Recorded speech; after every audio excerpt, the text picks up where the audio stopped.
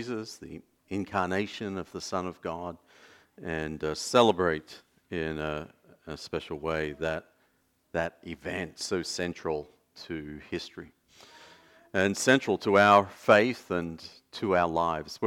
I'm glad everyone is here, particularly glad for those who are with us online as well. And I've mentioned in several places that we've been advertising on Facebook over the past week or so and just offering to pray for people. And we've had about 25 or so folks that have responded to that. And if any of you happen to be online, we're so glad that you joined us for our worship today. I'm going to lead this song in just a moment, but one of the things that's interesting about Christmas is that we often get together and we sing carols. Like singing is a big part of Christmas. 4th of July, not so much, but Christmas is about singing. But what's interesting is how well we know the first verses of all these songs, right? And then we get to the second verse and we're like, oh, I'm not so sure about what am I singing? Is that a real verse or did somebody make that up? And so it's a little interesting. But O Holy Night really fits with the sermon topic and our theme today. And it's particularly the second and the third verses.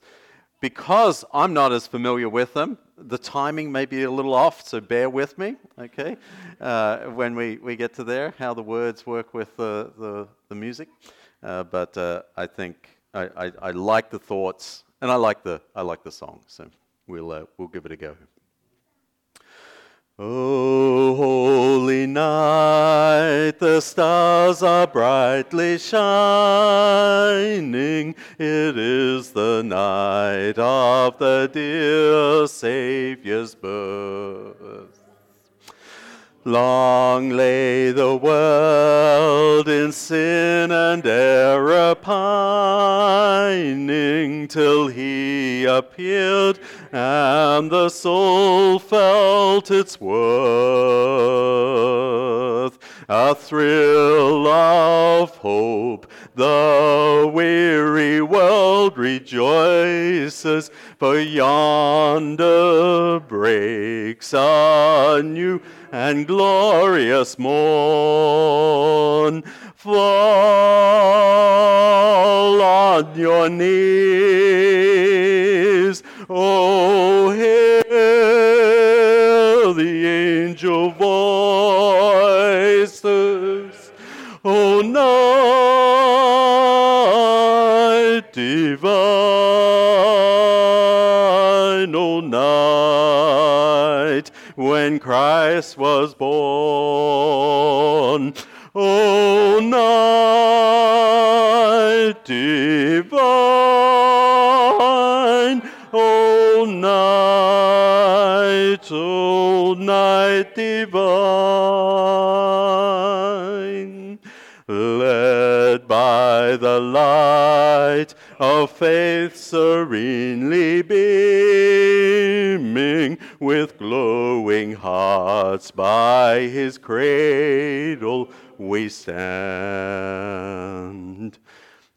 So led by light of a star sweetly gleaming, here came the wise men from Orient land. The King of kings lay thus in lowly manger, in all our trials, born to be our friend. He knows our need, to our weakness is no stranger. Behold your King, before him lowly bend. Behold your King, before him lowly bend. Truly he taught us to love one another. His law is love, and his gospel is peace. Chains shall he break, for the slave is our brother, and in his name all oppression shall cease. Sweet hymns of joy in grateful chorus raise we, let all within us praise his holy name. Christ is the Lord. Oh, praise his name forever. His power and glory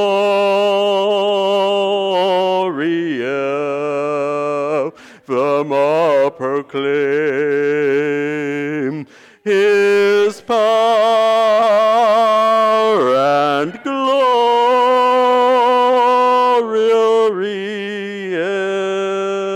evermore proclaim. Thank you. As I say, those words will come back to as we move through this morning. If you have a prayer card, now is a great time to hand those in, and we'll pick those up. Online, you can type something in the comments there. And if you didn't pick up a communion cup on your way in, it's also a good time to grab those. And it's a good time just to turn to someone and say, you're glad they're here, and wish them a Merry Christmas.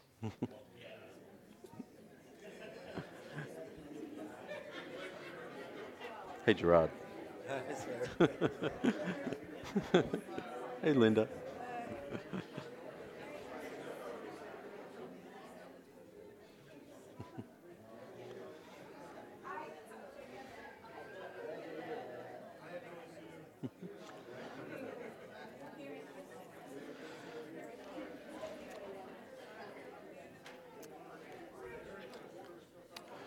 We do have a few long-lost family members back, and folks we haven't seen for a long time, and so it is particularly glad to have you with us on this occasion. And if you're not here next week, the elders will be making phone calls.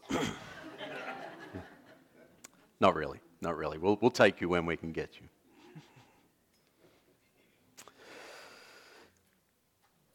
Oh, thank you. The birth of a king. There are 3 journeys that are taken in the story of Jesus' birth. It's not just now that people are, traveling, although it's certainly part of Christmas these days, isn't it? There's traveling, Christmas trees and presents, right? And some food in there. But for many families, travel is a big part of Christmas, whether it be home for the holidays or whatever, traveling to be somewhere with loved ones, or just to get away and find somewhere warm at this time of year. But it's a busy time of year for travel. But it seems that it's always been the case, because travel was, as I said, part of the original Christmas story. And so it begins with Joseph and Mary. They were living up in Galilee, in the northern part of Israel.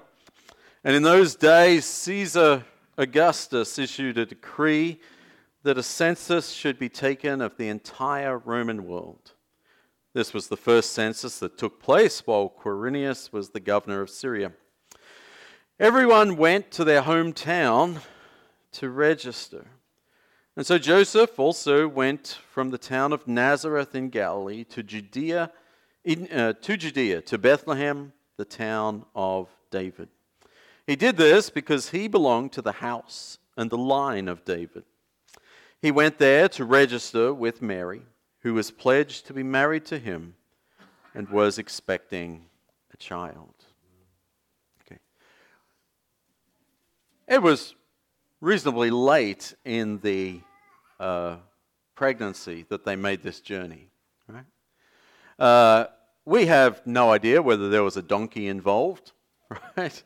It's not in the Bible. I mean, it's shocking, right? But there's no actual mention of a donkey as they take this journey in the Bible. But, the artwork is overwhelmingly unanimous that there was a donkey involved and that it transported the very pregnant Mary from Galilee down to Bethlehem, a small town outside of Jerusalem.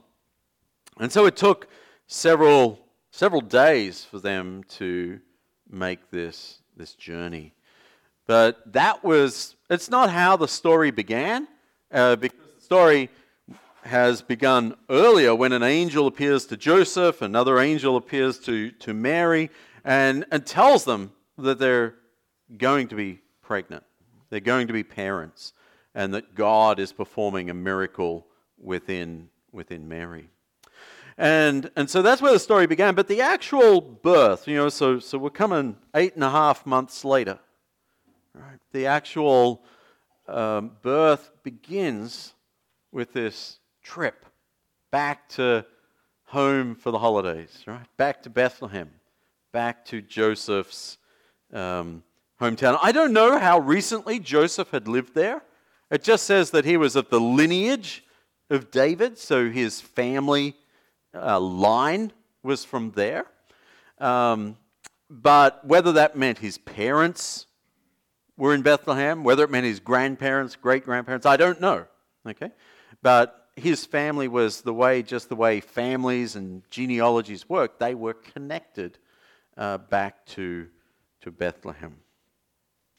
That was the first journey. We read just a little bit earlier about the second journey.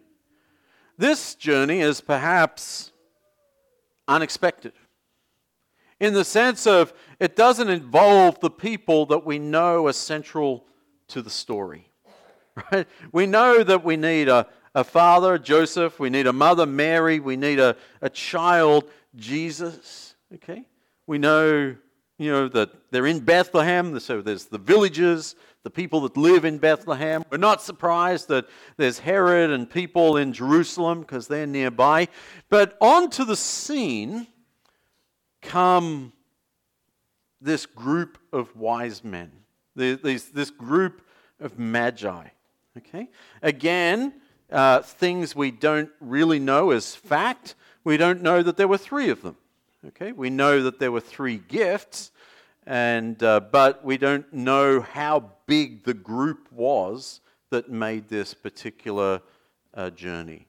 Nonetheless, they come from the east, right? And that we're not even told where they come from in the east. The movie Ben-Hur, one of my favorite books and movies, has the 3 magi meeting out in the middle of the desert. That's sort of how the movie opens. And they've all come from different places. And they find themselves at a crossroads in the desert. And then they journey on together following the star. I have no idea if that's how it worked either. But it doesn't necessarily mean that they were 3 next-door neighbors living in a particular city to the east and that they decided together to go. There's so much we don't know about them. What we do know is that they came a long way. And why did they come a long way? They came because they saw a star. They're astrologers. They study the stars. And not in not in the way that we do necessarily. They're looking for meaning and significance in the stars, not just calculating their paths and the frequency of where they are at different times of year. But they're looking for meaning. And so they see this star and they assign that particular star, comet, meteor, whatever it is, they assign that the meaning of there is a great king being born. Having recognized the star, they then decide that they need to go and pay homage to that king. And so they travel for perhaps weeks in order to arrive in Bethlehem. We don't, again, things we don't know. We don't know how close to the birth of Jesus that they arrive. A little bit later, Herod is going to kill all the male babies in the town because he doesn't want this rival. And so because he's not exactly sure which child it is, he says we're going to take a 2-year range. Okay? And any male child that's sort of within that 2 years, we're going to kill, we're going to eliminate. Wasn't unusual for Herod. He was that kind of guy. He was eliminating people all the time that he regarded as a threat, whether they were his family members or strangers. But that 2-year window sort of says maybe the Magi arrived, a year after Jesus was born, quite possibly. And so they come not at the same time as the shepherds. Right? We know the shepherds come down from the hills the night that Jesus is born. And I know all the Christmas nativity scenes, we have the wise man and the shepherds there together. But the wise man made this journey of weeks or months or whatever it ended up being to be there and to come and see this newborn king. Then the third journey that happens is a result of the Magi's visit. And we see here, an angel of the Lord appeared to Joseph in a dream. He says, "Get up and take the child and his mother and escape to Egypt. Stay there until I tell you, for Herod is going to search for the child to kill him." So he got up, took the child and his mother during the night, and left for Egypt, where he stayed until the death of Herod. This is kind of interesting because what did Joseph know about the child that he was having? Not a whole lot, right? Not a whole lot. He knew that Mary was pregnant. He'd been told in a dream by God that she was pregnant by the Holy Spirit and that he was to keep her as his wife, and so he did that. And I'm sure he and Mary had talked about this. Why is this happening? What does this mean? But eventually the child is born, excited, and then suddenly, at some point after this, the wise men, just as the wise men, these strangers from the east, these Gentiles had come and to recognize and honor their child. And they must have been feeling so proud, right? Feeling so special that these strangers had come all this distance and they'd brought with them these generous gifts that they'd given. And then the next thing they know, run for your lives. Because Herod, the king of Israel, wants to kill your child. And I wonder if Joseph knew why Herod wanted to kill his child. Okay? But he didn't stick around and go, "Nah, that's just a baby. No one's going to be worried about that." No, he took off. And he fled to Egypt with Mary and the baby.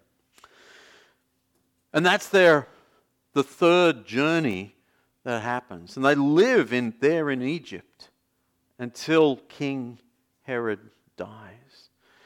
One of the interesting things is that when they come back from Egypt, we see that it says, Matthew 21, I don't have this on the screen. He got up and took the child. They hear that Herod has died and went to the land of Israel. But when they heard that Archelaus was reigning in Judea in the place of his father Herod, who was afraid to go there, having been warned in a dream, he withdrew to the district of Galilee. So Herod had had control of the whole of Israel, Herod the Great, the whole of Israel, so that's why they went to Egypt. And then when Herod the Great has died and his son takes over, or sons, and he comes back, and it seems like he was planning to just settle in Bethlehem. Right? But when he hears that Archelaus, this particular son of Herod the Great, is in charge, is ruling over that southern portion of Judea, then he says, no, we're going to keep going up to back to Nazareth. Okay, so they were still under threat. Joseph didn't feel safe even when they came back, at least not in Bethlehem or Jerusalem, and so they kept on going back to Galilee. 3 different journeys that make up an important part of the Christmas story. I want us to view these events through a particular lens today. And I want to do it through the lens of kingship. And so the first journey that they make from Galilee to Bethlehem, they only do out of obedience to a king. Caesar Augustus has told them that they have to do this. The second journey that is made with the wise men, the Magi coming to Bethlehem, is done because they're seeking a king to worship. Okay? They're not coming because a baby's been born. Right? They're coming because a significant king has arrived on the scene, and they want to pay homage. Okay. And the third journey that's taken is as they flee a king. And so throughout this birth narrative, we see this undercurrent of conversation about kings and kingship. You see, it's not just a story about a birth, as significant as that birth is. It's a story about kingship.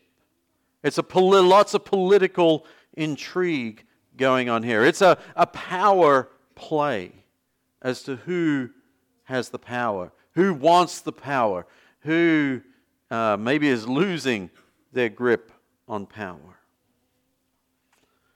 And we see this not only in these journeys, but we see this in several other texts. And so I want to just go through these verses.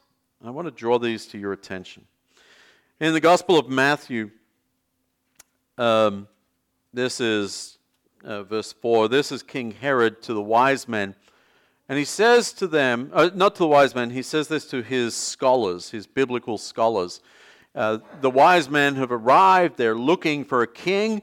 And Herod says, king, I don't know anything about this, but what about a Messiah? He goes to his scholars and he says, tell me, what do the prophets say? Where is a Messiah going to be born? Okay? He made the connection. Herod wasn't even a Jew. Okay? Herod was an Aramean, not an Aramean, an Idumean, but he wasn't a Jew. But he knew enough to say there's a king that's been promised out there. There's a Messiah. There had been people claiming to be the Messiah for like the last century. There's been a lot of activity around this. And so he says, okay, if there's a baby born and people are saying this is a great king, tell me, biblical scholars who know the prophets inside out, where will the Messiah be born? And then they respond and they say it's going to be in Bethlehem, and they quote the prophets, and they say in verse 6, but you, Bethlehem, in the land of Judah, are by no means least among the rulers of Judah, for out of you will come a ruler who will shepherd my people Israel. Shepherd is also a term for a king. Okay, kings were regarded as shepherds of their citizens. And so they were very clear. Out of you will come not a prophet, not an inspirational leader or teacher, not a good man, but out of you will come a ruler. And that is what was promised, and that is what people were looking for, and that is what Herod was afraid of. Now, if we jump from Matthew over to Luke, we find here that in chapter 1 and verse 32, I believe this is the angel talking to Mary. And the angel says about the son that she is going to have, he will be great and will be called the Son of the Most High. The Lord God will give him what? The throne of his father David, and he will reign over Jacob's descendants forever. His kingdom will never end. Who is Mary giving birth to? A king. Okay? She has a very clear idea about this, or she should, if she remembered all these words that were said to her. And so she is expecting a king. A little further down, this is in Zechariah. Zechariah is married to Mary's cousin, and she is also having a son. Zechariah sings this song of praise, and although most of the song is about his son, John, he says this as part of his song. He has raised up a horn of salvation for us in the house of his servant David, salvation from our enemies and from the hand of all who hate us. Now, when we hear salvation, usually we think, we just make the switch, forgiveness of sins, eternal life, right? For them, when they see this, they don't focus so much on the horn of salvation. Horn is like strength, a strong salvation. But what they focus on is in the house of David. Because that was where their promises were, that there was going to be this king, there was going to be this deliverer, there was going to be this Messiah from the house of David. So anytime somebody's coming from the house of David, their antenna go up, boy, Messiah, right? And if this Messiah is going to give salvation from our enemies and the hand of all who hate us, that sounds like something a king, a ruler, a leader of the nation is going to do. And so Zechariah praises God. As he praises God for his own son, he also praises God for raising up this servant, this Messiah, leader in the house of David. And then back in Matthew, we come to John, Zechariah's son. John is, 3 decades after that last verse. John is out there in the wilderness and he's preaching. He's a holy man of God. He is calling people to come and get serious about their relationship with God. And he says, repent, for the kingdom of heaven has come near. Now, again, sometimes I think we hear kingdom of heaven and I'm not sure what we think. Right? We mean, good times have arrived. Jesus, they talk about Jesus, and they are talking about Jesus, but Jesus is here. But we don't really stop and say, there's a new kingdom, a heavenly kingdom that wasn't here last year, that is here this year. Right? Something dramatic has changed. It's not just the birth of a baby, it's that there wasn't a kingdom, and now there is a kingdom. The kingdom of heaven has come near. And so as we think about this story of the birth of Jesus, it can be so easy to focus on the sentimentality of it. Okay? And I think that's one of the things we love about Christmas, isn't it? When else do we talk about peace as much as we talk about it at Christmas? Right? When else do we talk about joy as much as we do at Christmas? When else do we talk about hope as much as we do at Christmas, maybe at Easter?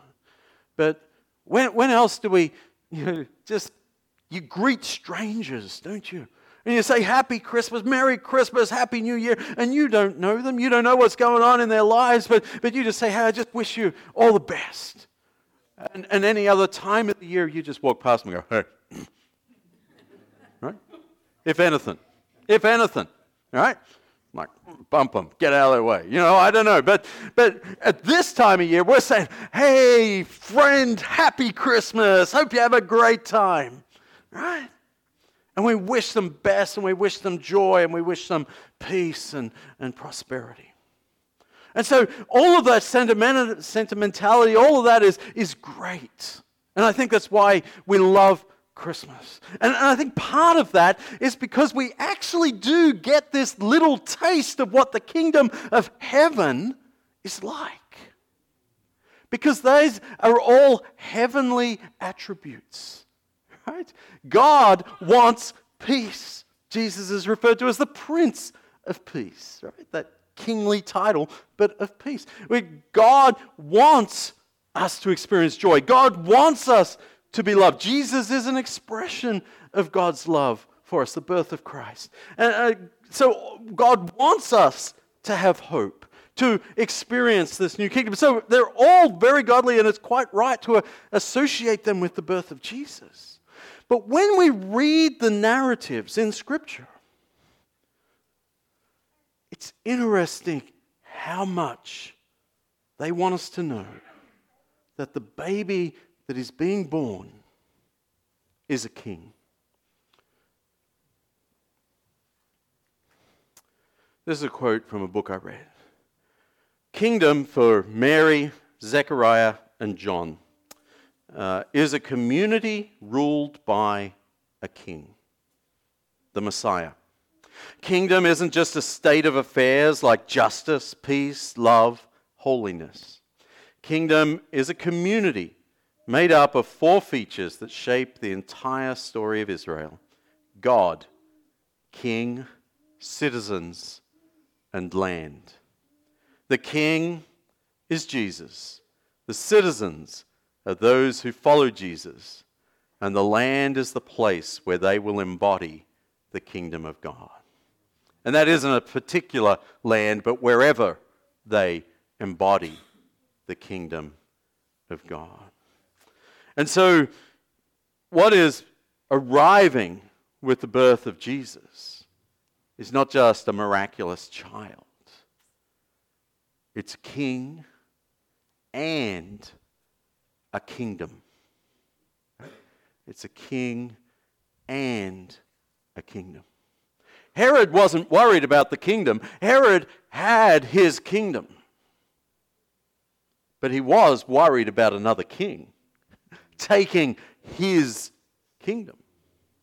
But we see at the end of his life, Jesus says to Pilate, the Roman sort of king, if you will, at that time, governor, ruler of that land, he says to him, my kingdom is not of this world. But that doesn't make it any less real. Okay. He is a king, and there's no doubt about that. In fact, the story ends with Jesus on a cross. And the words above his head say, King of the Jews. Right?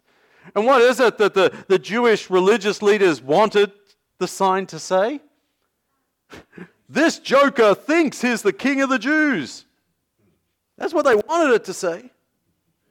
But God, using providence and the stubbornness of Pilate, the sign says, King of the Jews. And so what started with these 3 journeys, focusing around the Roman king, worshipping the king that had his own star, and then fleeing a king. And so there's all this power battle, power struggle around the start of Jesus' life. It finishes with a king, but he is again on the cross. His journey took him to the cross.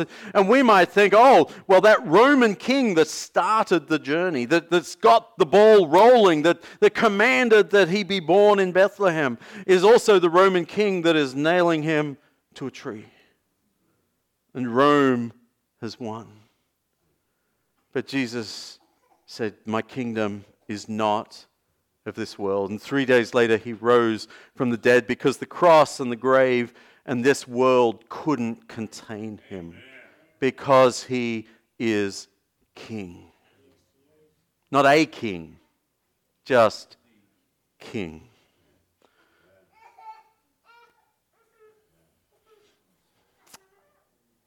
But who are the citizens? You see, I think so often we want the joy. We want the love, we want the peace, we want the hope. We like those aspects of the story, right? We like the little chocolates we get in our advent calendar. We like the way the tree looks. We like the gifts that we receive at this time of year. There's so much about Christmas that we like and we enjoy. But the question that the Scripture gives us is, or tells us, is that can only last if you also have a king as well as a baby. Because if Jesus is not our king, then we get to January and all of those things are gone. Right? The trees are taken down. The decorations are put away. The chocolates are eaten. The presents, some of them are already broken. Right? There's been an argument over dinner. The peace lasted for about 5 minutes. Right?